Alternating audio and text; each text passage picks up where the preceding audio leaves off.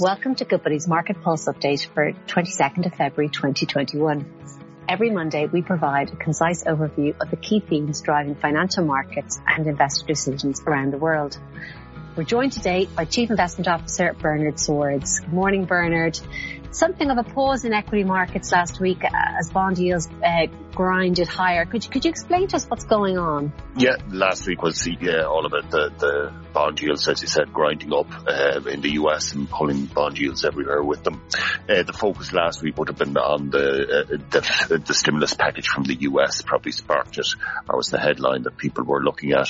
So that stimulus package has been growing every week. So we're now pushing towards that 1.9 trillion. And of course, the stimulus package means supply of bonds. So the fixed income market is looking at that, looking at the supply and what that means for pricing going forward. But of course, the other thing that has been going on is a much stronger both US economy and global economy than we would have thought even at the start of the year. We are getting better growth indicators around the world, and that's also weighing on the bond markets. And you issued your top-down memo last week, Bernard, and you were just talking about that improving growth outlook. Can you just dig into that a little bit for listeners today? Yes, certainly. I suppose from the top down, we were sort of looking at the very sudden turnaround in equity markets again, where we got a 7% move very quickly, and just pointing out that there are reasons why this is happening. And one of the big things is the outlook for growth. So even if we take it from where we were at the start of the year, in the US, we're going to get much bigger stimulus than we expected. We've had statistics out in January and February showing that actually the US economy is traveling through the dislocation of shutdown stronger than we would have expected. And we're seeing the Asian economies holding up at their higher growth levels. So a lot of it is that we're going to have a much more rapid economic growth in 2021 than we would have been thinking even at the start of the year.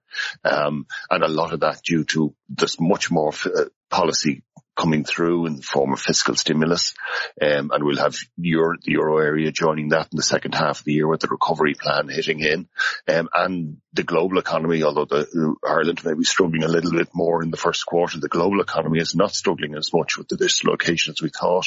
So we're going to have a much faster growing global economy in 2021. And I suppose to that end, Bernard, what are your team thinking about or looking at against that backdrop? Yeah, so if you take overall, right, we've been very keen on equities, and everything that's coming through is supporting that stance of being equities as the favoured asset class. When we look at what's happening in the fixed income markets, we're probably looking at whether this throws up an opportunity for us rather than something that concerns us. So can we get respectable yields in the US on a hedged basis as this 10-year yield starts moving up? And we're getting to that territory where we think we might be able to do it.